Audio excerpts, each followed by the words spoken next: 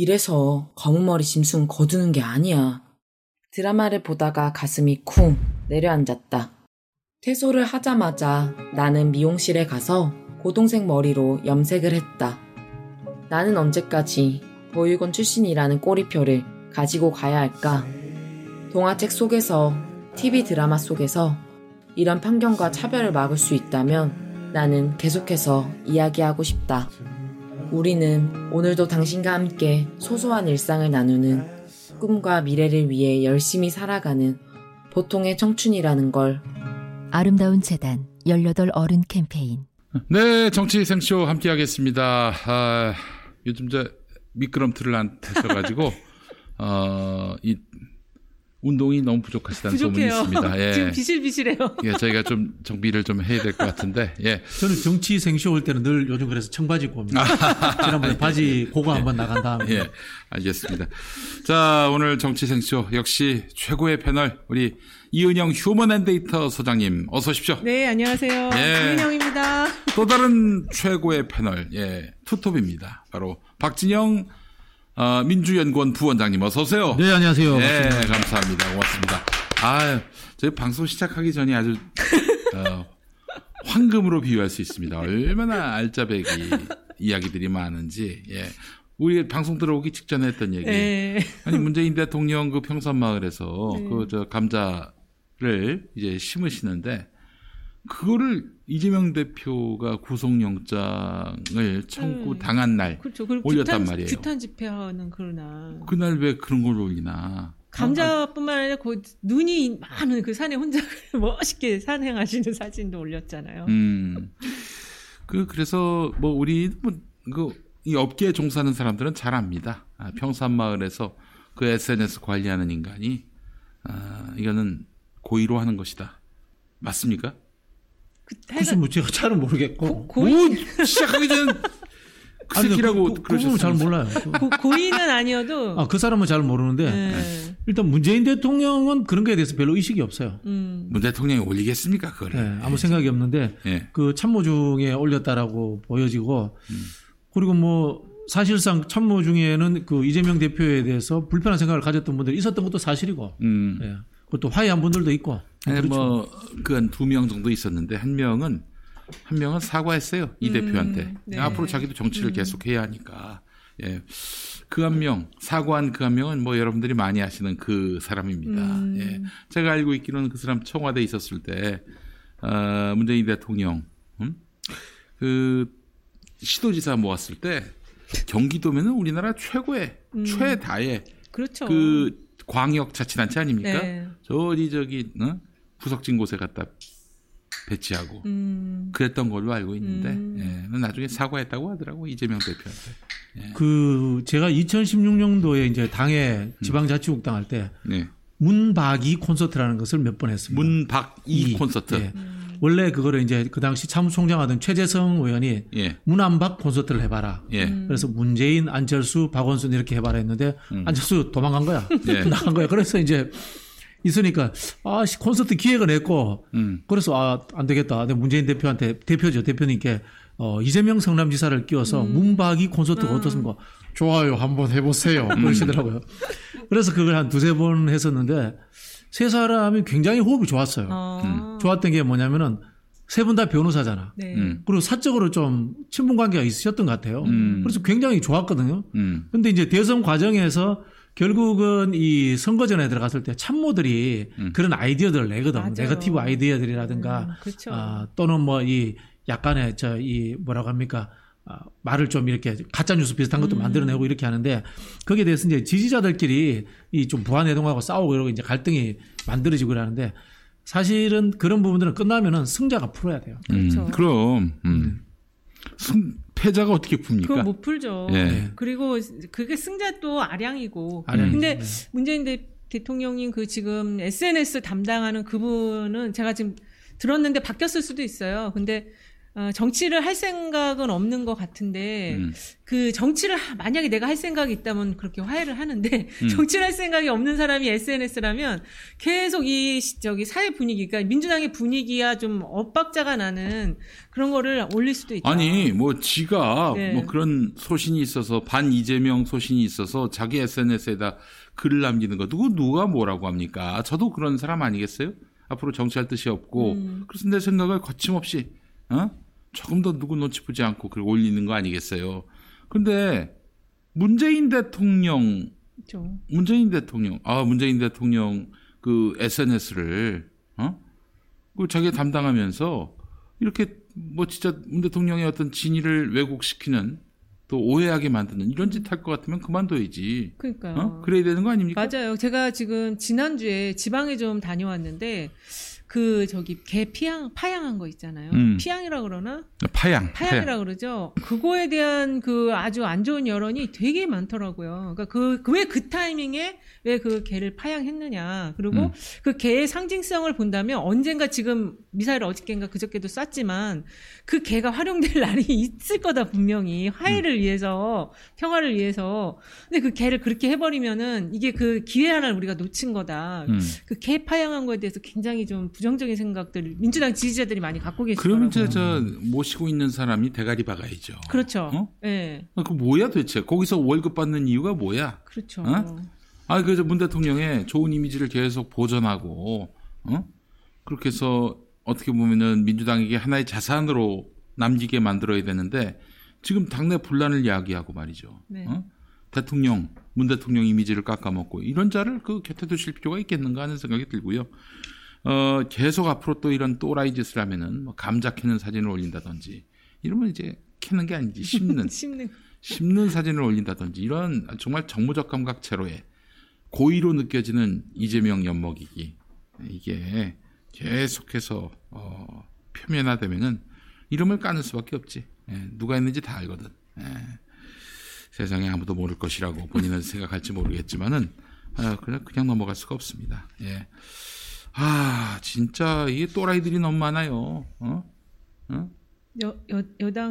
여당에도 지금 상당히 많은 것 같아요. 그래서 사실 저희 김용민 TV나 우리 네. 저 유튜버들이 할 일은 정치를 못 해가지고 넘겨준 거 아니에요? 그렇죠. 정권을? 그렇죠. 그런 일이 없도록 정치 못하는 것들은 싹 다 정리를 해서 내년 총선 때는 고퀄의 정치인을 민주당 후보로 내세울 수 있도록 해야 하는 그런 이게 뭐 선거 개입이다라고 말할 수 있을지는 모르겠지만은 그러나 우리가 계속 엉뚱한 후보를 내서 이렇게 민주당 간판으로 당선되고 들어가서 뻘짓하고 이 꼬라지 얼마나 더 봐야 됩니까? 우리 무슨 잘못을 저질렀다고? 그렇죠. 그렇잖아요. 예. 살생부가 되게 인기가 많더라고요. 그래요. 아니 뭐 반응을 보이든 안 보이든 우리는 시민들에게 정보를 전해드리는 거예요. 네. 예. 일단은 저는 그 문재인 정부 때 정책 실패와 민심 위반에 원인 제공하신 분들은 정치권에 안 돌아오셨으면 좋겠어요. 그렇지. 예. 몇 분 있지 않습니까? 무슨 실장했던 분들, 장관했던 분들. 노영민.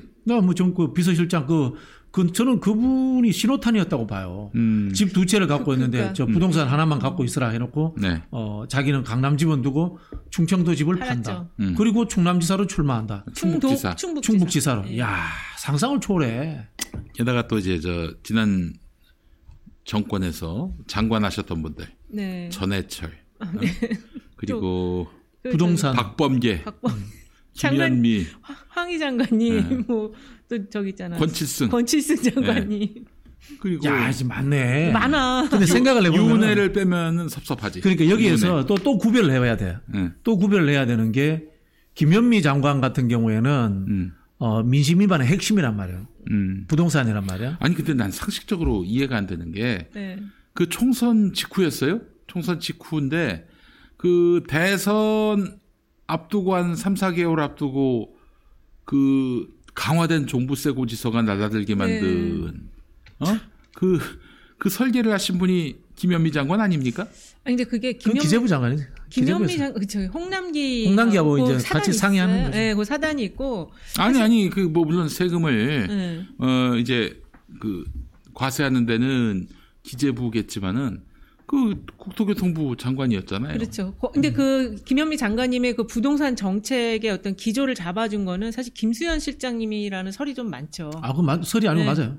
네. 사실이에요. 그래서 이제 그분이 사실은 전면적인 지금 어디 사라지셨어. 아예 안 보이시는데 그분이 좀 정치적인 어떤 정책 철학을 가지고 아니 그러면은 저기 본인이 장관이었는데 그 아이디어 준 김수현 탓을 할 수 있습니까? 그거 못하지만 근데 예를 들면은 평화나무 이사장이야. 네네. 근데 우리 기자가 과시를 해가지고 그 기사를 잘못 써서 엄청난 배상을 물게 됐어. 그러면 김용민이 잘못이 아닙니까? 그건 아니잖아요. 그렇죠. 저는 그 부분에 대해서는 국토부 장관이었던 김현미 장관이 최종적으로 다 책임져야 된다. 되는데. 뭐 그런 생각이 듭니다. 네. 근데 어쨌든 그 김수현 정책실장님도 진짜 좀 한번 드러나서 얘기를 좀 하셔야 될 것 같아. 그때 정책이 왜 그렇게 할 수밖에 없었는지에 대해서 얘기는 하셔야 된다. 근데 지금 노무현 정부 때도 그분이 부동산 정책을 핸들링했거든요. 세상에. 이 김수현 장관의 정책 방향 문제는 실장까지 했죠? 정책실장인데요. 네. 민주당의 방향이라는 측면에 굉장히 의미가 있습니다. 이분들 구좌파적거든. 구좌파? 구좌파적 사고를 갖고 있어요. 구좌파적 사고가 뭡니까? 부자를 멸시하고 멸시가 아니라 이제 적대시하고. 네, 적대시하는 거죠. 적대시하고 이 공동체적 가치를 우선시하는 건데 우리 이제 대통령 선거 때 이야기했던 나를 위해 이재명이라는 그런 부분들과는 이해가 안 되는 거죠. 저도 이제 당장 들으면 왜 나를 위해 이재명인가? 우리를 위해 이재명 아닐까? 통상적으로 옛날 사람들 그렇게 생각한단 말이에요. 이게 시대적 흐름이거든. 거기에 뒤처진 구진보들이죠, 이 사람들이. 그분이 구진보 구좌파인데 어디 사는지 아세요? 어디? 과천 사세요. 그 돈 많이 벌었다고 하대요. 거의 집값이 상당합니다. 이제 요새 근데 많이 빠졌어요. 과천 많이 빠졌는데 어쨌든 과천 사세요. 뼈 아프시겠네. 네. 그게 이제 이런 거예요.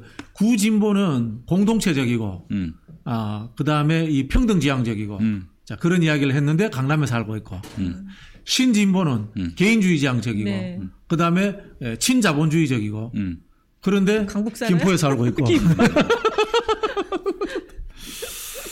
그래요. 구좌파, 신좌파. 알겠습니다. 자, 이 이야기는 또 잠시 후에 하도록 하고요. 하여튼 제가 하고 싶은 얘기는 전해철이 원내대표로 나오는 건 참 모렴치한 일이다. 안 나오는 걸로 알고 있는데? 안 나온대요? 안 나오는 걸로 알고 있습니다. 나오는 걸로 보도가 되던데. 안 나오는 걸로 알고 있습니다. 예. 잘했습니다. 제가 오늘 국회 오전에 회의 있어서 들어갔다 나왔습니다. 그 누가 나올 것 같아요? 박광훈은 나올 것 같아요. 박광훈도 나온다 그러고. 박광훈. 홍익표. 그다음에 안규백 의원이 나올지 안 나올지 잘 모르겠어요. 그리고 김두관 선배. 김두관 의원님이 원내대표를 나오신다고요? 나온다는 소문이 있는데 왜 이렇게 안 맞지? 나오실 수 있을까요? 지금 경남도당 다 나오시는 것 같아요. 우리 김두관 의원은. 네. 나오고 싶을 때는 계속 나오는 거지 뭐. 경남도당 위원장 하시는 거 아닌가 지금? 네. 근데도 또 원내대표가 겸직이 가능한가요? 가능하죠. 그렇구나. 자, 제가 보기에는 그렇게 이렇다 할 분이 없는 것 같은데. 그러니까, 예. 제가 이제 이제 몇 명의 의원들한테 제가 그런 이야기를 했습니다. 원내대표 하시려면은 친명선언을 하세요. 그 얘기를 하면 안 되게 있어요. 아유, 참. 김두관 의원은 친명에 가깝고, 안규백도 친명에 가깝고.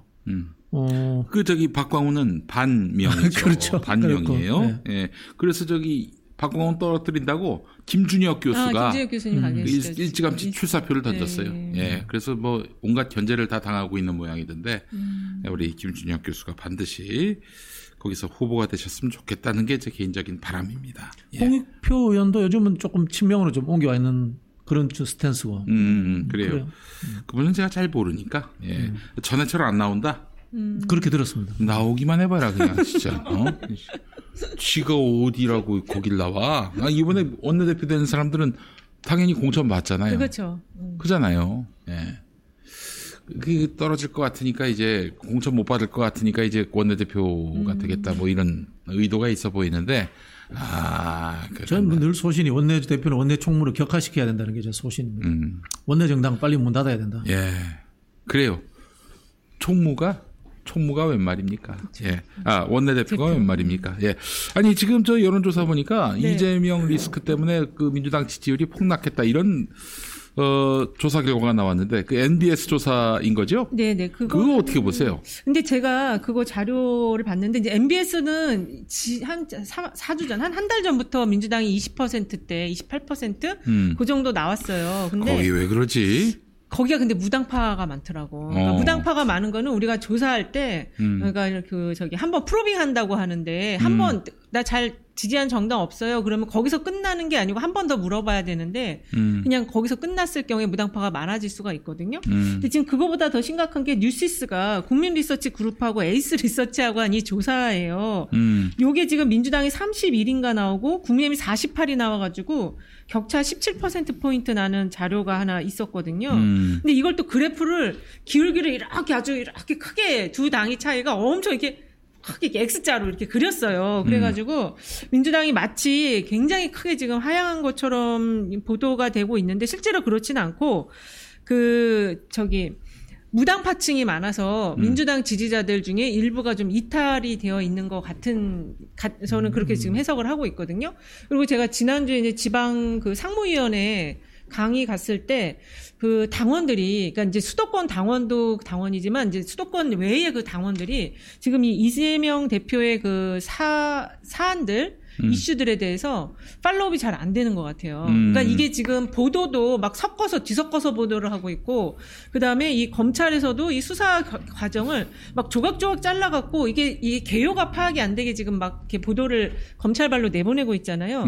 근데 그 당원들이 이제 제가 그런 것들을 물어보면, 정확하게 이 팩트를 잘 지금 모르는 상황에서, 긍정적인 전망만 갖고 계시더라고요. 근데 이제 그런 상황이 되면은 그분들이 어디 술자리나 어디 이제 그 자기 개인적인 뭐 친목 모임 같은 데 갔을 때 그런 이야기들이 나올 때 그거를 구체적인 자기의 언어로 이거를 이렇게 좀 공방을 하거나 아니면은 그걸 설득할 수 없으면 이렇게 회피가 되면은 본인 스스로도 이제 이거를 자꾸 당원이라는 거를 좀 감출 수 있게 되거든요, 분위기상. 네. 그래서 제가 볼 때는 지금 이 현재 정당 지지율은 이게 지금 선거 때가 아니기 때문에 확장할 수가 없어요. 더군다나 지금 대표가 지금 매일 뭐 소환되고 지금 구속영장 친다고 이러는데 이게 지지가 확산될 수는 없는데 결집도는 지금 거의 80% 이상이다.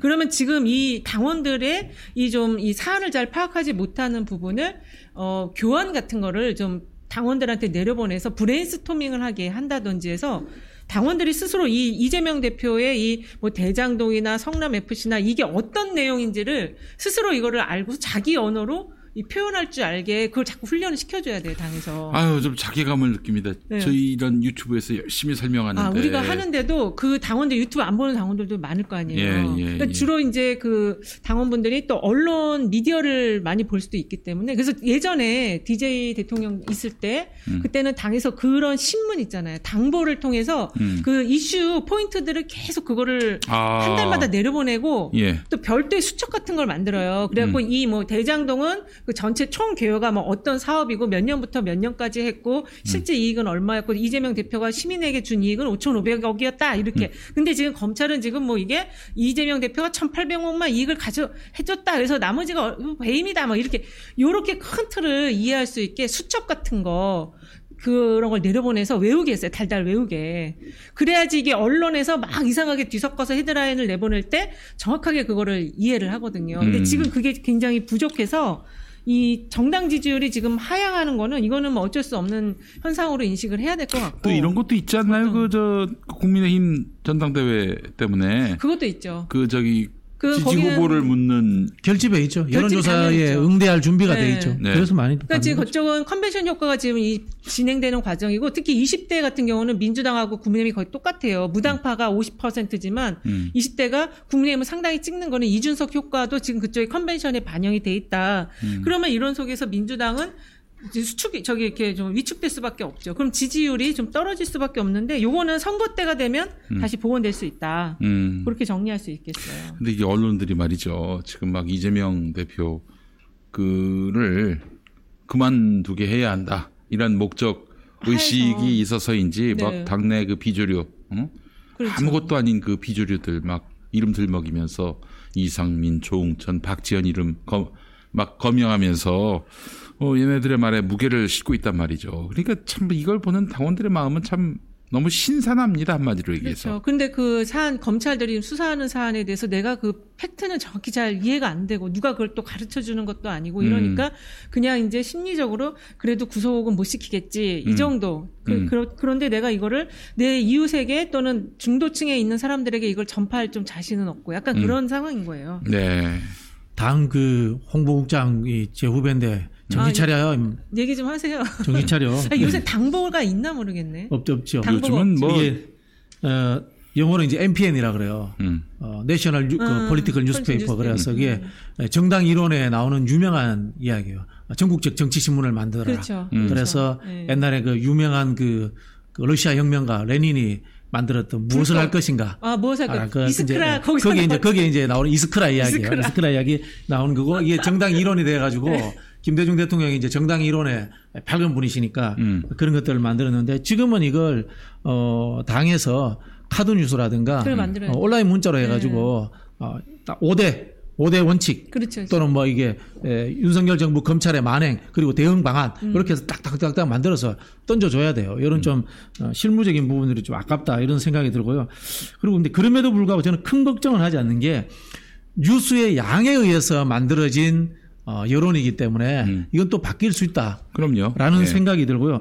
사실 이제 뭐 여론조사 저보다 전문가시지만은 지금 당 지지도가 40%씩 35%씩 나오는 것 자체가 비정상이에요. 이상해요. 우리 아직도 알고 보면은 지난 대통령 선거에 앙금을 못 털어내고 있는 거예요. 네. 이렇게 결집해 있으면 안 돼. 일상적 정당 정치라는 것은 자기 지지층만을 보고 하는 거지 중도라고 하는 것은 선거 때나 가서 이제 포지셔닝 하는 거예요.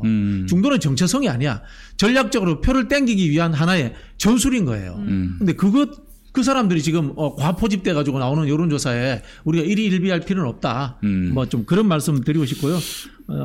총선을 앞두고 얼마든지 중도 공략할 기회는 있으니까 그렇죠. 지금은 당을 탄탄하게 만들고 그렇죠. 우리 핵심 지지층을 좀 더 다지고 교육시키고 훈련시켜서 활동가로 만드는 과정이어야 된다. 그 시기여야 된다. 이 말씀 드리고 싶네요. 그 MPN이라는 그게 없어지긴 했지만 채널 그 뭐 카톡 채널이라든지 또 이제 홈페이지 통한 어떤 그런 접속을 통해서 볼 수는 있는데 그게 조금 이렇게 약간 와닿지가 적극적으로 해야 되니까 네. 이제 수동적인 분들도 자연스럽게 볼 수 있는 걸 시스템을 그렇죠. 만들어야 될 것 같아요. 그거 필요한 것 같아요. 자, 일단 그 체포동의안은 부결되겠죠? 부결됩니다. 네. 걱정 안 하셔도 돼요. 얼마나 그 표가 저는 이탈표 많으면 민주당에서 한 2표 나온다고 봅니다. 자, 적극적으로 찬성해서 인증샷 남겨둘 사람, 부결시켜서 이상민, 조응천, 분명히 이원욱도 있지. 이원욱, 이런 사람들 나도 부결해서 하고 아마 딱 사진 찍어서 남겨둘 겁니다. 아, 그래요. 자, 만약에 그 반대표가 나온다면, 찬성표가 나온다면은, 그러니까 이제 이재명 구속하라, 뭐 이런 취지의 찬성표가 나온다면은 이상민, 조응천, 이원욱, 박용진 어떨까요? 금방 말씀드린 분들은 제가 보기에는 부결합니다. 부결에 동참합니다. 그리고 인증샷 남깁니다. 네. 왜? 국회의원 한 번 더 하고 싶기 때문에. 그렇지. 그러면 여기에 대해서 찬성해서 이재명 죽어라라고 생각하는 사람은 어떤가 하면은 이낙연 캠프에 깊이 개입해가지고 이 사건을 처음 터뜨릴 때 개입되었던 소신범들, 확신범들. 윤영찬이지, 윤영찬. 예. 그리고 김종민? 까지도 모르겠다. 김종민도 저는 부결시킬 거라고 봅니다. 예. 신동근도 있고 또 누가 있지? 우리가 이름을 계속 거명을 해줘야 됩니다. 그쵸. 거명을 해서 체포동의안 찬성표가 나온다면은 지금 다시 말씀드린 대로 이상민, 조응천, 이원욱, 박용진, 윤영찬, 김종민, 신동근 중에 있을 것이다. 두 표가 저 안에서. 그 중에 소신범이 있다. 소신범. 확증 편향을 갖고 있는 소신범이 한두 명 있다. 윤영찬 얘기하는 거네. 윤영찬이 사실 뭐 이렇게 브레인인가요? 저쪽에서? 대대적으로 뭐 이렇게 문제 삼고 이야기해왔던 사람 아닌가요? 저는 그렇게 알고 있는데. 예. 그래 한번 봅시다. 얼마나 될지. 예. 지금 상황들을 보면요, 이런 거예요. 박영선 이야기가 정말 본질을 이야기하는 게. 박영선은 원외기 때문에 상관없어요. 아니, 그러니까 이제 박영선 이야기의 본질인 게 사법 미숙하고 공천권하고 무슨 관련이 있어. 아무 관련이 없는 걸 막 엮어놨잖아요. 이야기 뭐냐면은 이재명이 당대표로서 물러나면은 비대위가 됩니다.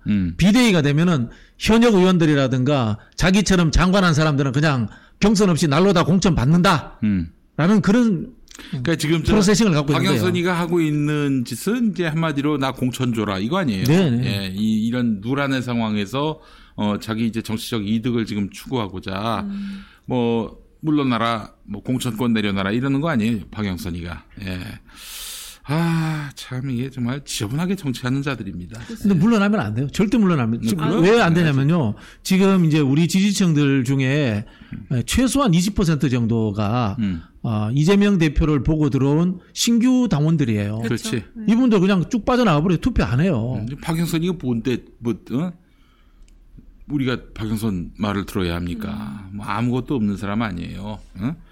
아이고, 참. 지금 맨날 무슨 28명이 뭐 이탈한다. 그 숫자가 어디서 나는지 구슬하고 있어, 이 새끼들이. 진짜. 구슬하고 있어. 예. 정말. 그렇게까지 이탈표 많지 않은 것 같고 지금 정의당도 돌아섰는데 그 돌아서는 그 이유가 공소장이 너무 허접하다는 거예요. 오탈자도 많고 그리고 거기에 그것도 있지만은 네. 뭐 그것보다도 비난하는 당원들이 많으니까 정의당도 탈당러시 당원들도 그렇죠. 아니 얘기 들어보니까 10,000명도 안 된다는 소문이 있어요. 당원이요? 네. 10,000명 안 되면 그 당이 가능합니까? 정의당이 빚도 많아요. 빚도 그래요? 엄청 많아요. 빚이 몇십억이라고. 지난 대선 때 빚이 엄청나게 졌어요. 나가서 되지도 않을 걸 왜 나가가지고 그렇게 빚을 내시나? 아니 2012년 대선 때는 안 나왔잖아요. 네. 왜 나오셔가지고 그렇게 빚을? 이렇다 할 또 득표율을 보인 것도 아니었고. 심상정 사당인 거죠. 심상정 사당화가 된 얘기 거죠. 들어보니까 이제 그 정의당의 뿌리가 인천연합? 인민노련, 인천민주노동자연맹. 네, 거기서부터 이제 비롯됐는데. 나야네. 그런 걸 어떻게 하셨지? 아니, 저희 틀렸잖아요. 인천연합이라고 잘못 알고 있는데 인민노련. 인민노련. 여기 출신이 이제 노회찬 의원 아닙니까? 네, 노회찬 그런 분들이죠. 그러니까 이 사람들 도움을 받아가지고 심상정이 그렇죠. 당대표가 됐고, 그렇죠. 심상정은 또 인민노련한테 이제 자기가 이제 지배당하기 싫으니까 온갖 페미니 이런 애들 데리고 와가지고 이제 당을 장악하려고 했고, 지난 총선 때 그래서 성과를 본 거 아니에요. 예. 성과를 봤나 못 본 거죠. 그 인민노련하고 지금 심상정은 사이가 안 좋습니다. 이 와중에 그렇죠. 노회찬 의원이 또 돌아가시니 인민노련으로서는 90점을 잃었다고 봐야 될 텐데 지금 그 이정미가 또 인민노련 출신이죠. 그러니까 조금 계열은 다르지 않나? 달라요? 달라요? 네. 그 지역구가 인천이라서 제가 잠시 혼동했습니다. 어쨌든 지금 심상정 같은 경우에는 이런 영패미 이런 애들 데리고 이제 한번 정치를 한번 해보시려고. 이번에 그 당대표를 소환하려고 정의당 국회의원 소환하려고 움직였던 거기가 인민노련에 가까운 노회찬 계열이라고. 아 그래요. 네, 예. 거기에 이제 정호연인가 그 여자 대변인 했던 정호선. 네, 그분이 속한 게 이제 그 노회찬 계열이고, 근데 이번에 힘은 줬죠 한번. 네. 민주당에도 인민노련 계열 출신들 정치인들 많아요. 송영길 대표. 그렇지. 송영길. 그다음에 양천의 이용선 의원. 이용선 이런 의원이. 분들 이제. 근데 이제 다음에 심상정 씨가 또 고향에 나오면은 그거 되게 어려울 것 같은데. 이제는 안 되죠, 못 되죠. 네, 그리고 그 패미들이 1, 2등 해먹고 이런 구조로는 표를 더 얻긴 어려울 것 같고. 지금 거기가 고향 정인가 병인가 그렇잖아요. 심상정 떨어뜨리러 지금 민주당에서 쇄도하고 있어요. 김성애도 간다던데? 그러니까. 지금 거기가 후보가 10명이야 다 심상정 떨어뜨리러 가려고 하는 사람들이. 그렇지. 예. 아이고, 그 천기누설 하시면 어떡합니까? 아직 본인이 안 갔는데. 아이고, 미안해라. 그리고 편집해 주세요. 자, 이하여튼 심상정은 좀 이번에 정리가 돼야 할 것 같고요. 정의당도 망쳤고 한국 정치도 망쳤고 이 심상정하고 윤석열하고 가깝다는 얘기도 있고 그래요. 예, 일생에 별 도움이 안 되는 그런 정치를 그동안 쭉 해오셨는데 뭘 천기누설이라고 헐 천기누설이라고 하셨구나. 예. 근데 이제 우리나라의 진보 정당이 필요합니다. 그 진보 정당의 효용성은 이런 거 아니에요?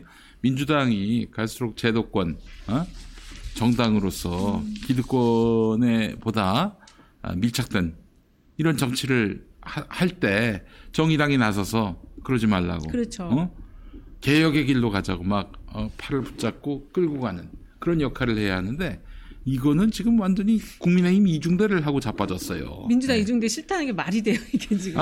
물론 민주당 이중대 되는 거 바람직하지 않습니다. 일중대를 하라고 민주당 이중대 싫으면. 근데 국민의힘 이중대 하면 안 되죠. 그러니까. 어디 듣도 보도 못한 것들 데리고다가 그런 정치를 하고 말이죠. 19등, 21등을 비례대표 1, 2번으로 놓는 이런 정당이 정상인 정당입니까, 여러분? 이번에 그래서 정당이 진보 계열 쪽에서 좀 몇 개가 튀어나올 거다. 정의당은 우리가 이길 수 있다. 그런 청년들이든 아니면 무슨 이렇게 단체들이든. 그 진보당이라고 있어요. 예전에 통합진보당. 여기서는 그 김건희 특검 그리고 이재명 영장 반대 이 입장으로 이 진보 시장에 또 지금 틈새를 공략하고 있어요. 그럼 저기가 가져가죠, 표를 그러면. 한국의 진보 정당이 가져야 될 기본적인 속성이 있어요. 네. 노동자 농민의 당이라는 그렇죠. 거. 그것이 기본인 거고 시대적 변화에 따라서 환경도 들어올 수 있고 여성주의도 들어올 수 있고 인권도 들어올 수 있고 문화도 들어올 수 있습니다만 그 기본을 놓치면 안 되는데 정의당은 그 기본을 놓친 거죠. 민주당은 좀 차이가 있어요. 민주당은 노동자 농민의 당이라고 하기는 어렵고 노동자 농민과 연대하는 정당이에요. 그렇죠. 그 차이가 존재하는 겁니다. 우리 심상정 씨가 또 이번에도 왜 주진우하고 같이 방송하면서 이번에는 지난번에 유호정 논란이 있었을 때 이번 한 번만 눈 딱 감고 봐달래요? 봐달라 이런 식으로 얘기했었어요. 그 짤이 많이 돌았습니다. 네. 이번에 또 도와주기만 해봐라. 우리 상갓집 온 거 내가 다 잊어버리고 다시 깔 테니까. 오늘 오다가 보니까 여기 마포을이잖아요. 네네. 안철수 후보가 여기 자객공천한다고 정청래 의원한테. 정청래를? 네. 여기 장혜영이 나온다는 소문이 있어요. 이 지역구 마포에. 아니, 저기 노웅래 의원 지역구에 나온다는 소문이 있어요. 장혜영이가 노웅래 지역구에? 예, 노웅래 의원 지역구에 나온다는 소문이 있어요. 여기가 아니고. 꼭 나가시기 바랍니다. 난 장혜영이가 안 나올까봐 염려가 됐어요. 나와야 떨어지지 않겠어? 그렇죠. 심판 한번 몇 표를 내가 득표를 하는지 한번 눈으로 확인을 해봐야 돼. 그렇지. 네. 장혜영이 떨어지는 걸 내 눈 뜨고 봐야겠어요. 이 친구 같은 경우에는 전 사실은 한번 국회의원하고 어디 지역구 나가봐야 되지도 않을 거니까 그래서 내가 이 현실 정치의 그 갈증, 염증을 느끼고 나는 국회의원 더 이상 안 한다. 이런 걸로 해가지고 조중동에 또 막 부각당하고, 그렇죠. 스포트라이트 받고. 유호정 그럴까봐 내가 염려했는데, 나온다고 하니 다행입니다. 장혜영, 유호정 이런 분들을 볼 때 민주당에서는 반면교사로 봐야 돼요. 민주당에 그런 사람들 많습니다. 우리 박지원 얘기가 대표적이죠. 안 그렇습니까? 의원 가천에도 계시고 많습니다. 이소영. 이소영도 있지. 이소영은 요즘 어떻습니까? 거기 사시잖아요. 요새 열심히 일하시고. 대설 때 열심히 해야지 왜 지선거 때만 이렇게 열심히 해? 우리 아파트까지 오셨어. 지금 수요일 날 내일 오셔. 대선 때 잘해야지. 지선 때 잘해야지. 그때 뭐 하고 나서 이게 지선거 앞두고 열심히 뛰고 다니나? 이 사람들 보면 이해를 할 수가 없어요. 그래도 지금이라도 지역민들을 만나고 의견을 들으시니 얼마나 다행입니까? 지역민들의 반응이 굉장히 싸늘한 걸로 알고 있습니다. 아유, 정말 참. 뭐야, 도대체 이게. 어제 내가 한번 우리 아파트 오실 때 한번 가서 지역 주민으로 이야기 좀 한번 해볼까? 그러지 말고 나가, 거기. 출마를 해. 출마하시라고. 이제 여성주의라든가 환경, 중요하거든요. 근데, 국회라는 것이 국가의 일 전체를 보는 거잖아요. 보편적이고 굉장히 제너럴하게 전방위적인 것들을 이해할 수 있는 사람이라 해야 되지. 그냥 전문가들은 데려다가 보고서 쓰는 전문위원으로 쓰면 됩니다. 연구위원으로 쓰면 됩니다. 그렇지. 정치도 모르는 사람을 국회의원 시키면 어떡합니까? 그렇죠.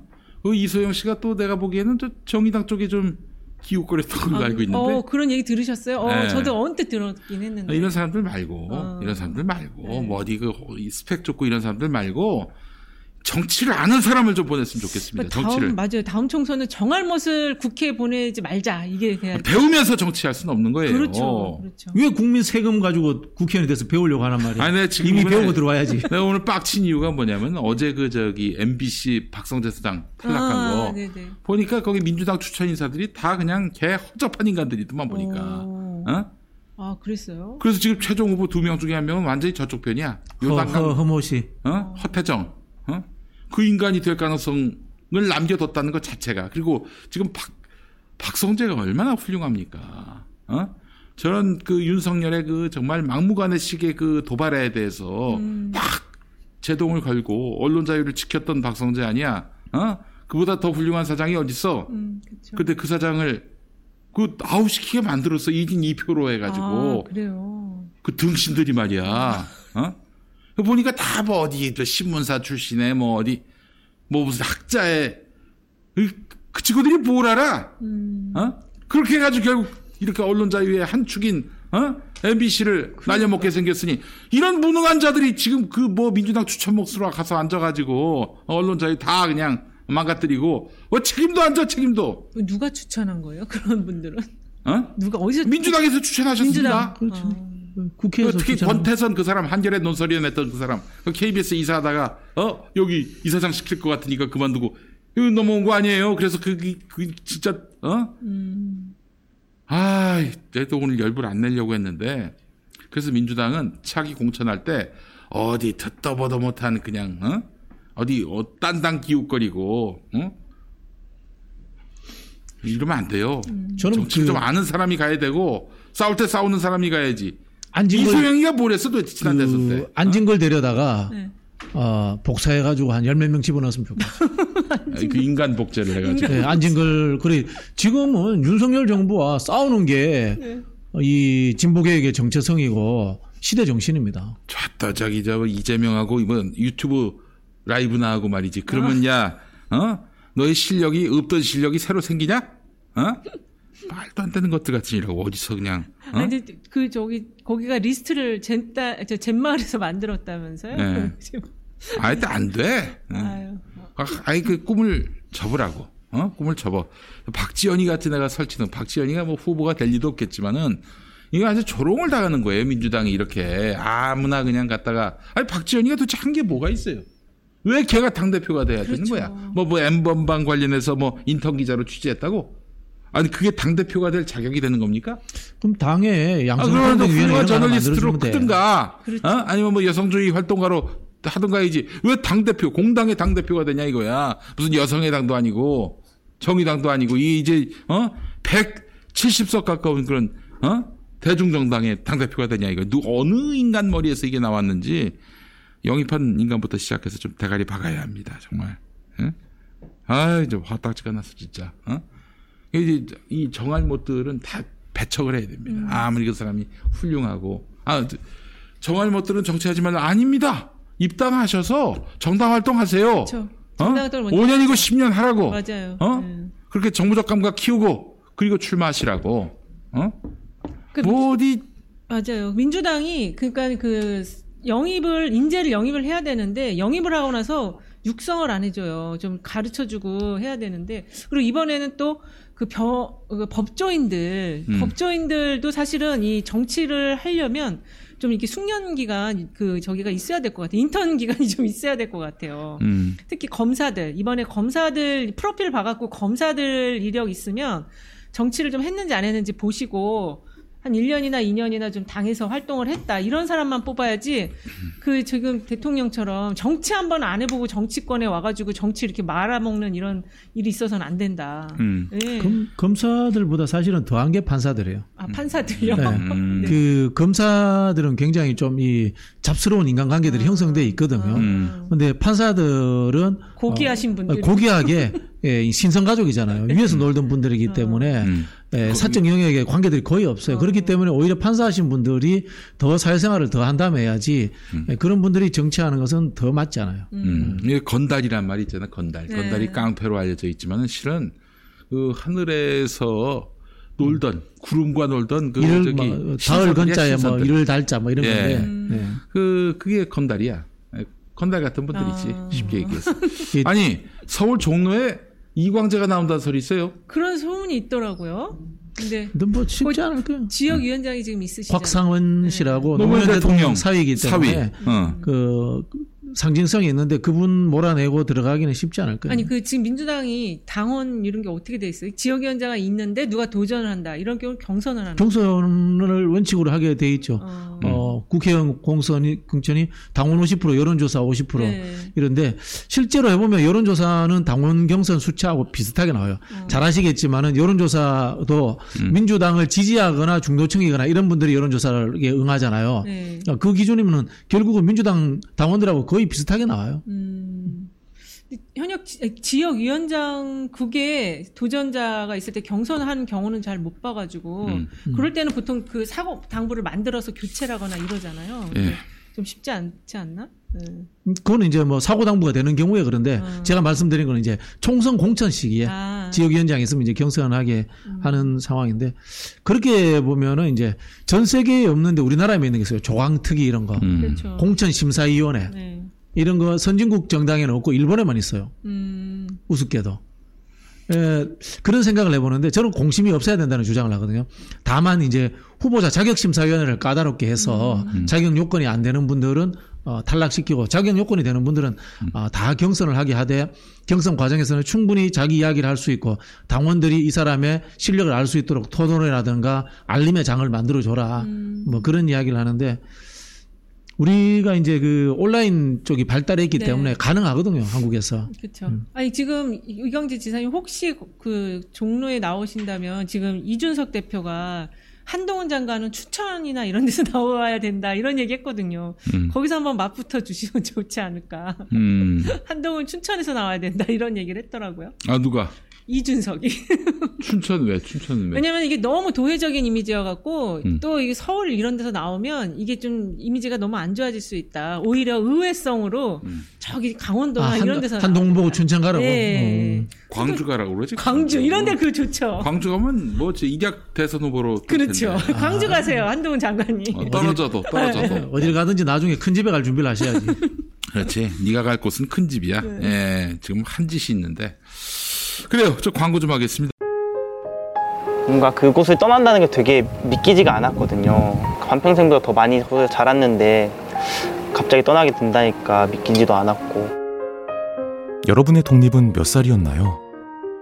보육원의 아이들은 만 18세가 되면 시설을 나와 홀로 살아가야 합니다. 어른이 되기는 아직 이른 나이. 곁에 아무도 없다면 그것은 자립이 아니라 고립입니다. 18. 홀로 어른이 되어야 하는 아이들을 위해 함께 해주세요. 아름다운 재단은 18 어른의 건강한 자립을 응원합니다. 아름다운 재단 18 어른 캠페인. 아, 그래. 또 공천 얘기 합시다. 오늘 그냥. 딴 얘기 하지 말고. 아니,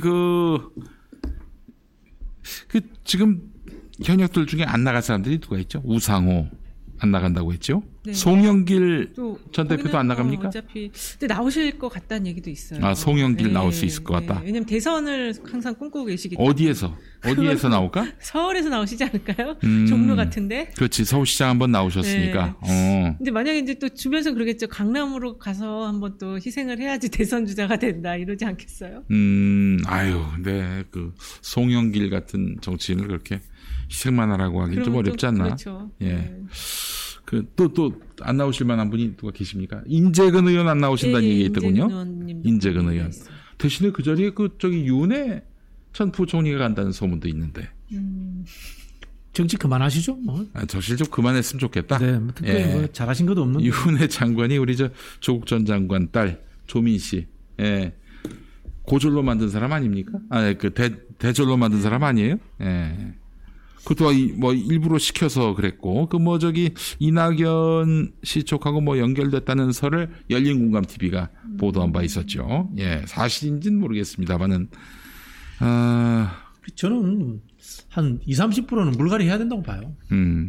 지금 원래 이제 민주당 룰이 어떻게 되어 있냐면은 의원들 간 다면 평가를 해가지고 20%를 컷오프를 했습니다. 컷오프를 잘라냈어요. 잘라내는 그 잘림을 당한 유명한 사람이 유인태 전 의원이에요. 옛날에 2016년도에. 그 양반이? 예, 그런 일도 있고 했어요. 네. 그 양반 항상 원로라고 해서 김현정의 뉴스쇼 이런 데서 많이 나오시던데. 예. 그러고 나서 이제 국회 사무총장을 했는데. 근데 그게 2020년 총선을 앞두고 슬며시 컷오프가 페널티로 바뀌어요. 맞아요. 페널티 20%입니까 25%로 바뀌어요. 네, 맞아요. 근데 그게 득표수로 환산해 보면은 한 7-8% 이렇게밖에 안 돼요. 현역 의원들은 조직력이 있으니까 그걸 다 뒤집어 버리는 거야. 이거 되돌려야 됩니다. 컷오프로 다시 되돌려야 됩니다. 이게 저는 가장 중요한 문제다 이런 생각이 들고요. 다만 여기 하나 좀 더 보탰으면 싶은 게 의원들 다무현 평가 외에 당원들에 의한 평가가 있었으면 좋겠다. 그 말씀을 드리는데 근데 또 하나 무슨 맹점이냐면은 지역구 단위로 당원들의 평가를 하면은 지역구 국회의원들이 지역구 당원 지고 있단 말이야. 그래서 전국 단위에서 우리 100만 당원들이 국회의원들을 평가하자. 다만 누구 자를 것이냐 이렇게 하면 불편할 수 있으니까 잘하는 사람 점수 줍시다. 민주당이 정권 교체를 위해서 꼭 필요한 국회의원 3명만 찍어주십시오. 이렇게 1번, 2번, 3번 169명에 대해서 하는 거예요. 그래서 1등부터 한 120등까지는 그대로 가고 나머지는 아웃하고 이것도 방법이고. 하위를 일단 그러니까 저수질 하나 만들어가고 그렇죠. 투표를 해서 하위 20%는 예, 컷오프. 그래서 제가 2020년도에 왜 컷오프에서 페널티로 바꿨느냐. 의원 기득권이에요. 현역 의원들 기득권입니다. 그때부터 사실은 민주당의 국회의원들의 이 기득권과 그다음에 뭐라고 합니까? 이 무의도식 이런 분위기가 싹트기 시작한 거예요. 근데 그 20년에요. 신창현 의원은 컷오프를 당했거든요. 그분은 법률적인 문제가 있어가지고 컷오프를 당했고요. 그런 거예요? 권고에 의한 법률적인 문제로 컷오프가 됐죠. 노웅래 의원도 못 나오죠? 노웅래 의원도 그렇죠. 예. 지금 현재는 분위기가 그렇죠. 노웅래 의원 지역구에 그 장혜영이가 나가고 또 누가 나갑니까? 김빈 김빈 씨가 다니던데요. 지난번에도 한번 나왔어요. 예. 알겠습니다. 노웅래 나왔고. 지금 홍익표 의원이 있는 성동중. 여기는 지금 어떻게 되나요? 홍익표 의원이 성동중이 아니고 지금 서초. 옮겨갔죠. 그 지역구가 아마 인구가 줄어가지고 중구하고 아마 조정이 돼서 지역구가 또 없어질 가능성도 있을 겁니다. 그런가요? 네, 일설에서는 뭐 임종석 실장이 돌아온다고 하는데 아마 명분이 없을 거예요. 임 실장이? 네, 명분이 없기 때문에 그 정치 말고 할 일이 없으신가들? 그 정도 스펙이면은 대통령 비서실장 스펙이라면은 굳이 정치 현장에 안 돌아오셔도 뭐 하실 일 많을 텐데 역사적 사명도 있으실 테고 안타깝습니다. 굉장히 좋게 이야기해 주시네요. 뭘요? 역사적 사명도 있으시고 나오지 말란 얘기야. 얘기는 뭐 무슨 얘기긴 뭐. 아니 지금 또 서울에서 민주당이 강세인데 근데 지난번 그 2021년 4.7 재보선과 또 작년이죠? 뭐 대선 지선에서 서울에서 사실상 졌어요. 이거 내년 총선에서 이게 변수가 되지 않을까요? 그렇죠. 사실 마포을은 정청래 의원이 아주 제대로 턴을 다진 곳으로 보이지만 또 이번에 마포구청장이 떨었죠. 국민의힘이 됐어. 맞아요. 그리고 원래 이제 종로, 중구, 마포, 영등포, 동작 여기까지가 이제 스윙하는 지역이에요. 또 부동산 영향을 직접 받는 것입니다. 그렇지. 마용성. 그렇죠. 이제 이 지역들의 공천도 잘해야 되고 저는 지금쯤 민주당이 준비를 해서 수도권 특히 이제 서울에 대한 부동산에 대한 대책을 내놓을 필요가 있다고 생각이 됩니다. 그 대책의 방향은 제가 앞에서 말씀드린 것처럼 구좌파적으로 재산과 부에 대해서 나쁜 시선으로 보는 것이 아닌 정당한 재산 축적은 의미 있다라고 보는 친자본주의적 시각으로서 한번 재구성해서 부동산 정책을 내놓을 필요가 있어요. 이길 수 있다면 지금 뭐 구좌파고 뭐 신좌파고 구우파 신우파가 어디 있어요. 네. 당선이라면은 당선이 되게끔 해야지. 예. 보니까 등기보전 신청이라는 게 있어요. 지금 뭐가 문제냐면 전셋값이 너무 빨리 떨어져가지고, 이 2019년, 20년, 그러니까 2021년쯤에 들어가신 분들이 높은 전셋값을 가지고 넣고서 들어갔다가 지금 전셋값이 많이 빠져서 집주인이 그 전셋값을 이제 이 사람들이 나오려고 할 때 못 주는 경우가 있거든요. 그런 경우 때문에 집주인이 돈을 못 줬을 때 세입자들이 전세보정 신청을 해가지고 전세보정제에서 돈을 못 받으면 바로 경매가 넘어가는데 그 지역 순위가 나왔어요. 1, 2가 강서구예요. 아이고 민주당 텃밭. 텃밭이 그냥 쭉 제가 이거 지금 리스트 찾아보려고 하는데 그 쭉 리스트가 한 20개가 나왔는데 전부 다 민주당 우위 지역이에요. 아이고. 그래서 이 문제를 그게 지금 신청건이 작년하고 올해 비교해 보니까 4,400건이라고 하거든요. 그러니까 요 지역이 아무래도 제가 볼 때 요거 잘 민주당이 해결하지 못하면 이거 다 넘어갑니다. 내가 특히 인천이 거의 다 많고요. 그다음에 거의 민주당 텃밭이었어. 그 지역이 전부 다. 등기보전 그렇죠. 신청 그 지역. 2008년도에 이제 민주당이 총선에서 질 때 버블 경기에 의해 가지고 하우스푸어가 생겼잖아요. 네. 집값 하락하면서 하우스푸어가 생겼고 이명박이 뉴타운 발표하면서 그게 딱 연결돼 가지고 민주당이 수도권에서 완패를 했거든요. 그래서 지금 이런 문제들을 사실은 디테일하게 좀 진짜 봐줘야 돼. 요새 그 30대들이 민주당을 안 치질 않아요. 그 다 저는 이런 문제랑 다 연관이 돼 있다고 보거든요. 그래서 이런 지역에 사시는 분들, 지금 강서구가 민주당 3명 다 진성준 의원님, 그 다음에 한정혜 의원님, 그 다음에 강선 의원이 3명인데 여기 지금 조심하셔야 돼요. 특히 이제 우리가 세금 다룰 때는 굉장히 조심스럽게 다뤄야 되는 게, 유럽식 사고를 한단 말이야. 옛날에 유럽을 책으로 배워가지고 유럽에는 세금도 많이 내고 좀 무척이 해가지고 누진세 적용 많이 해가지고 부의 평등을 이루었고 막 이렇게 이야기하거든요. 근데 우리나라는 세금의 평등이 사람들이 안 이루어졌다고 생각해요. 중산층들과 샐러리맨들만 유리지갑처럼 탈탈 털린다고 생각하고 재벌들이라든가 있는 사람들 적게 낸다고 생각하고 이런 생각이 있단 말이에요. 네. 이런 상황에서 세금 문제로 가지고 평등을 이루겠다라는 그런 좀 환상에서 좀 벗어나야 돼요. 자, 그렇습니다. 예. 이길 수 있는 싸움을 해야 하는데, 그렇죠. 예, 저는 지지층들에게 좀 힘을 줄 수 있는 방법으로 대칭적인 싸움을 벌이는 민주당의 모습을 좀 보여줬으면 좋겠는데, 비난만 하는 이런 규탄만 하는 이런 대응이 아니라 실질적으로 윤석열의 목을 쥐고 정권 바꾸면 반드시 응징한다라는 시그널을 줘야 된다고 생각을 해요. 예? 그렇지 않고 뭐 저는 하나마나한 그런 사람들이 또 계속 공천을 받아서 다음에 나온다든지 또 이재명 대표가 무력하게 여기서 그들에게 휘둘림을 당한다든지 이런 상황이 연출되면은 이거 참 굉장히 어려운 싸움이 될 수 있겠구나 하는 생각이 들어요. 지금 싸움은 잘하고 있습니까? 그렇죠. 굉장히 지금 방어니까 뭐. 네. 그날 금요일 날 3,000명 이상 5,000명이라고 하던데 네. 그날 나오신 의원님들도 꽤 진짜 많더라고요. 그 당원들도 많이 나오시고 그거 보니까 뭐 당 지지율이 지금 빠졌다고 뭐 막 그러는데 걱정 안 하셔도 될 것 같아요. 저 정도 지금 결집도면은. 네.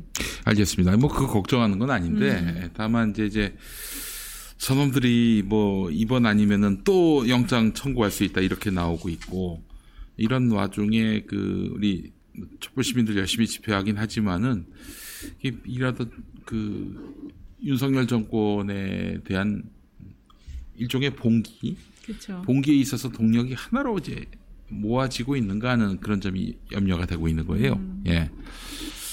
단기 여론의 등락에 너무 쫄 필요 없어요. 지금 다지는 중이란 말이에요. 예를 들자면 지금 노동계의 노란봉투법. 네. 노란봉투법 하면 민주당 지지율 빠집니다. 분명히 빠집니다. 그 다음에 윤석열이 이걸 가지고 또 장난칠 거예요. 그렇지. 지지율을 올리기 위해서. 예. 그럼 우리가 단기 지지율 빠진다고 노란봉투법 안 해야 되느냐? 그런 거 아니에요.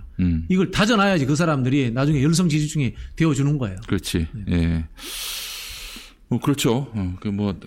단기적 지지율 상승 여기에 얽매는 것이 아니라 또 하락에 얽매는 것이 아니라 예.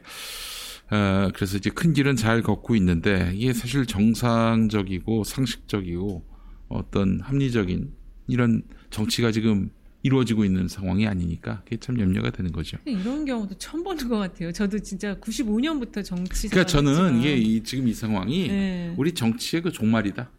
정치의 종말이다 네. 이런 생각이 들어요. 아니 국민으로부터 한 번도 뭐 심판을 받아본 역사가 없는 낙선이나 당선이나 한 번도 심판을 받아본 일이 없는 사람이 검찰에서 권력을 휘두르다가 아무나 그냥 찌르고 후비고 그랬던 인간 백정이 그 힘을 토대로 해서 국민의힘이라는 정당을 플랫폼 삼아서 나와가지고 당선돼서 집권을 했단 말이에요. 국민에게 뭐가 고맙습니까?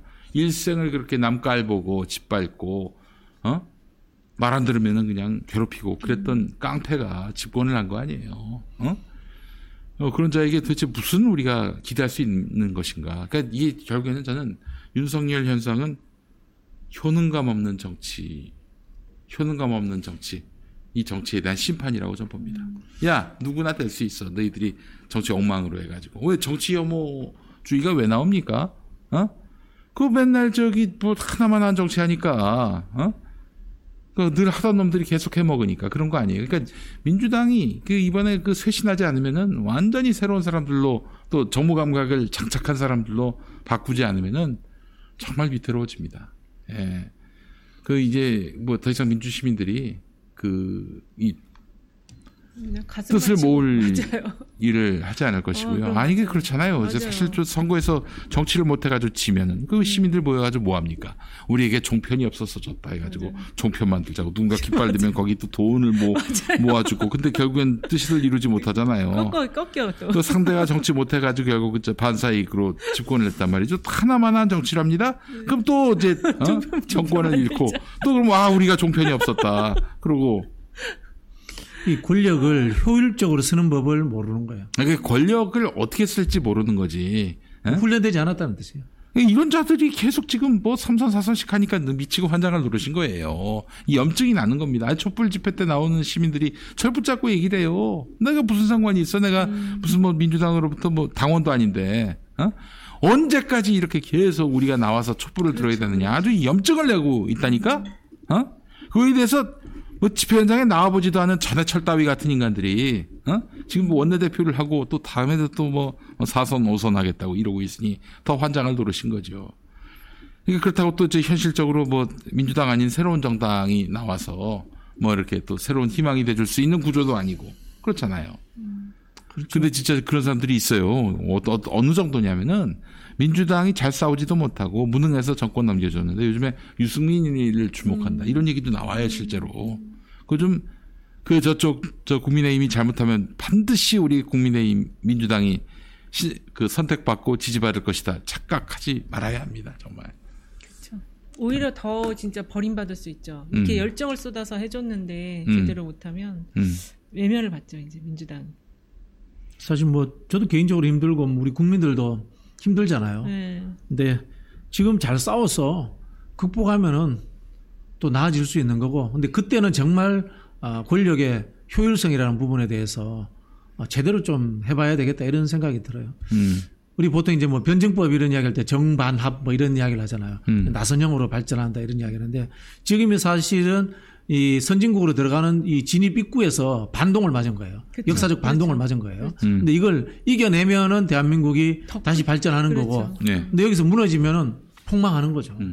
그러니까 그렇게 힘을 몰아줬는데 180석 가까이 몰아주고 또 행정부뿐만 아니라 지방 권력까지 다 넘겨줬는데 하나만한 내 삶이 바뀌지 않는 염증이 나니까 완전히 한번 뒤엎어버릴 문재인 정권 잡았던 윤석열 네가 해봐라 이렇게 마치 자학하듯이 자해하듯이 이렇게 권력을 맡긴 거 아닙니까? 전 그렇다고 봅니다. 작년 대선에 정신이 그러하다고 봐요.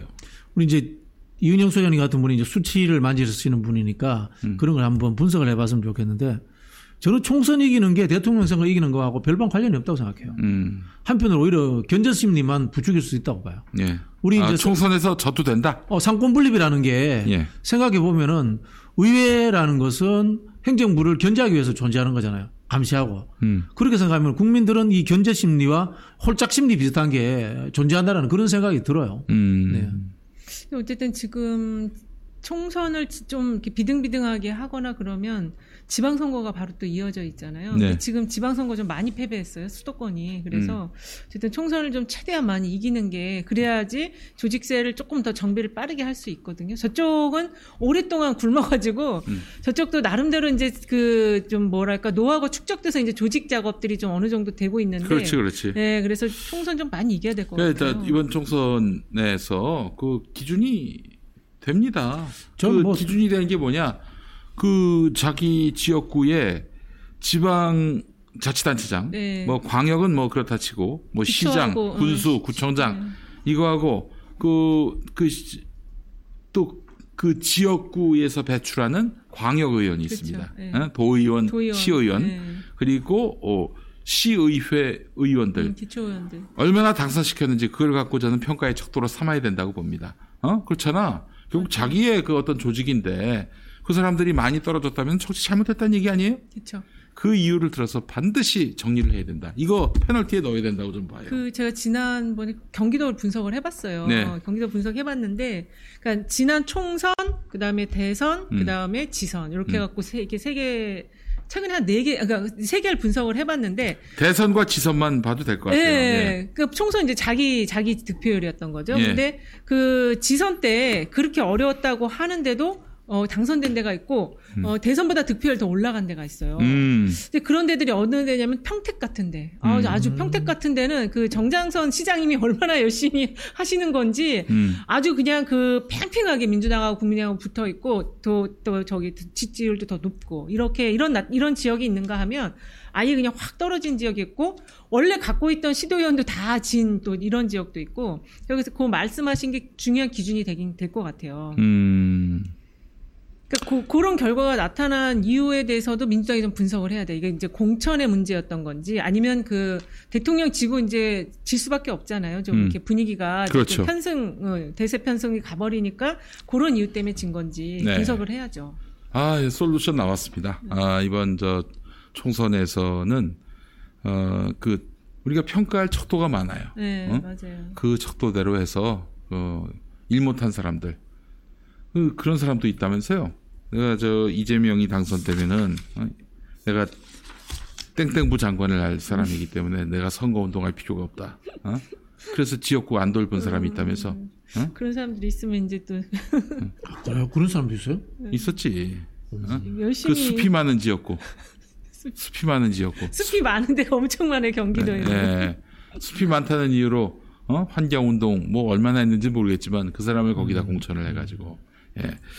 그렇게 해서 했는데 지역구 돌보지도 않고. 나는 그 사람보다 제가 환경부 장관 시켜주면 더 잘할 것 같아요. 환경운동 했다고 환경부 장관 잘하는 게 아니에요. 이건 장관은 정치인이고 행정가예요. 그렇죠. 지가 뭘 했다고 대체 무슨 척도로 자기가 그러니까 그렇게 한 자리를 얻는다고 생각하는지 모르겠어. 정치를 잘 모르는 사람이 들어오면 이렇게 높이 올라가야 되겠다가 굉장히 강해져. 이게 사실은 우리 X86 정치인들도 그렇습니다. 계속 올라가야 본인들이 정당에 입당해가지고 정당 정치를 하고 그런 와중에 당원들의 마음을 얻어서 그렇죠. 후보가 된 거 아니잖아요. 대부분 다 DJ가 김대중 대통령이 발탁을 해가지고 이 젊은 피들을 수혈을 해서 심었고 또 그렇게 해서 자생할 수 있도록 뒷받침해줬고 그런 거 아닙니까? 보니까 그분 정치인들의 문제점은 뭐냐면은 국민이 그렇게 고맙지 않아. 그런 점이 있어요. 그렇죠. 아니 그 DJ처럼 수없이 많이 낙선하고 또 당선도 되고 그러면서 그치 신계에 계신 분을 우리가 이제 사례로 할 수는 없고. 노무현 대통령도 부산에서 계속 떨어지면서도 국민에게 어떤 지지를 호소했던 그런 사람들이 국민에 의해서 당선됐을 때 정말 충심을 다해서 봉사하지 어디 누군가가 발탁을 해가지고 양정철이가 발탁을 해가지고 이런 식으로 하면은 국민이 고맙지 않습니다. 윤석열이야 국민이 고마울 것 같아요. 그렇죠. 이제 어제도 이동영 TV에서도 제가 그런 이야기를 했었는데 우리끼리 토론을 했었는데 노쇠화하고 기득권화된 과거에는 유능했던 486이 문제냐? 아니면은 아무것도 모르고 장래가 아예 보이지 않는 초재선들이 문제인가? 이런 이야기를 한 적이 있어요. 재선에도 그런 사람들이 있으면 진짜 문제인데요. 재선에도 그런 사람들 많아요. 그러면 안 되지. 자, 저희 김용민 TV 보시면은 누군지 다 아실 거예요. 예. 정말 이런 식으로 하면 안 됩니다. 정말 우리 무슨 집권을 떠나서 기본적으로 국민에게 도리가 아닌 거예요, 이게.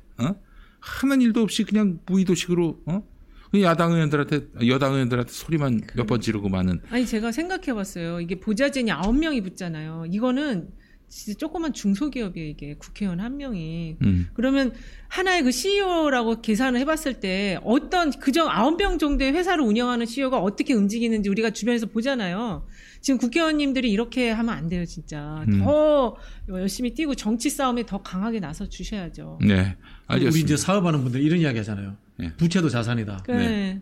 정치인들은 욕먹는 것도 자산이에요. 맞아요. 그럼 지금 우리가 비판하고 또는 생각이 다르다고 욕하는 사람들 있잖아요. 그 사람들보다 더 못난 사람은 이름도 없고 성도 없는 사람들. 대다수의 국회의원들 그런 사람들. 성도 없고 이름도. 네. 이재명 대표 얘기를 좀 안 할 수가 없는데 이재명 대표는 말이죠. 변방 사또로 시작했던 분입니다. 아무도 몰랐어요. 아무도 몰랐지. 나는 이제 평론하는 사람이니까 이 양반을 그 성남시장 도약이 전부터 알았어요. 왜냐면 이 양반이 뭐 MB를 상대로 아주 지혜롭게 싸우더라고. 야, 이런 민주당 정치인이 있었구나 싶었는데 주말 대변이 나던 주말 부대변이 나던 주말 부대변이. 그래서 사실은 중앙당에서 그 저 국회의원 하는 사람들이 이재명 경기도지사가 대선 도전한다고 했을 때 코웃음을 쳤어요. 이재명이 뭘 알아? 이러면서 말이죠. 그게 왜 그러냐면 주중에는 의원들이 다 마이크 차지하거든. 주말에는 마이크가 비어요. 일요일 날. 일요일 날 2시에 이제 그때 이재명 2시. 부대변인이었어. 그때 와가지고 지금도 기억나는 게 성남공항 문제, 그 롯데하고 문제 이런 걸 가지고 엄청나게 세게 발언을 했어요. 네. 자, 하여튼 그런 이재명이 그래서 열심히 싸웠습니다. 열심히 싸웠어요. 저 한나라당 권력하고 또 지방 토 세력들과도 싸웠고 막 또 게다가 우파 논객들하고도 막 그냥 거침없이 피 튀기는 싸움을 했습니다.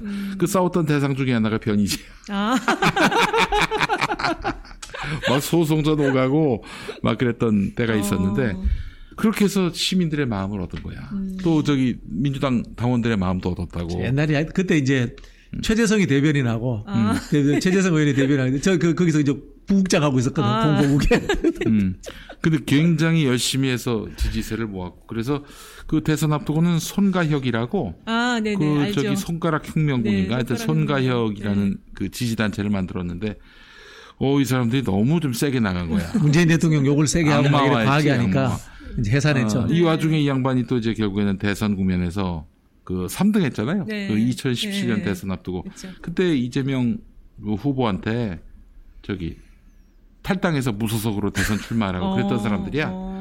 그래서 단호하게 끊어버리고. 손절을 했지. 예. 그래서 그 양반은 지지단체를 스스로 그냥 아예 그냥 정리를 했고요. 그렇게 해서 민주당 정치인으로서 꿋꿋하게 이 길을 걸어왔습니다. 정당 정치인으로서 정말 그 모범이 되는 그런 사례예요. 지지하는 사람들에게 휘둘리지 않고 원칙과 정의대로 걸어왔던 길 아니겠습니까? 그런 이재명을 보면서 그분도 뭐 무수하게 또 친문이란 이름으로 민주당 당원이란 이름으로 얼마나 공격을 많이 당했어요. 그때 이재명은 한마디도 그분들을 비난하지 않았습니다. 다 내 업보다 이렇게까지 얘기를 했던 부분인데 그자들의 그런 공격을 사나운 공격을 받으면서 똥파리들한테 공격받으면서도 그 똥파리들을 비난하지 않았고요. 그리고 이 팬덤 정치가 문제다. 문재인 대통령의 팬덤 정치가 문제다. 이런 말도 안 했고. 팬덤이 없으면 어떻게 정치를 해요.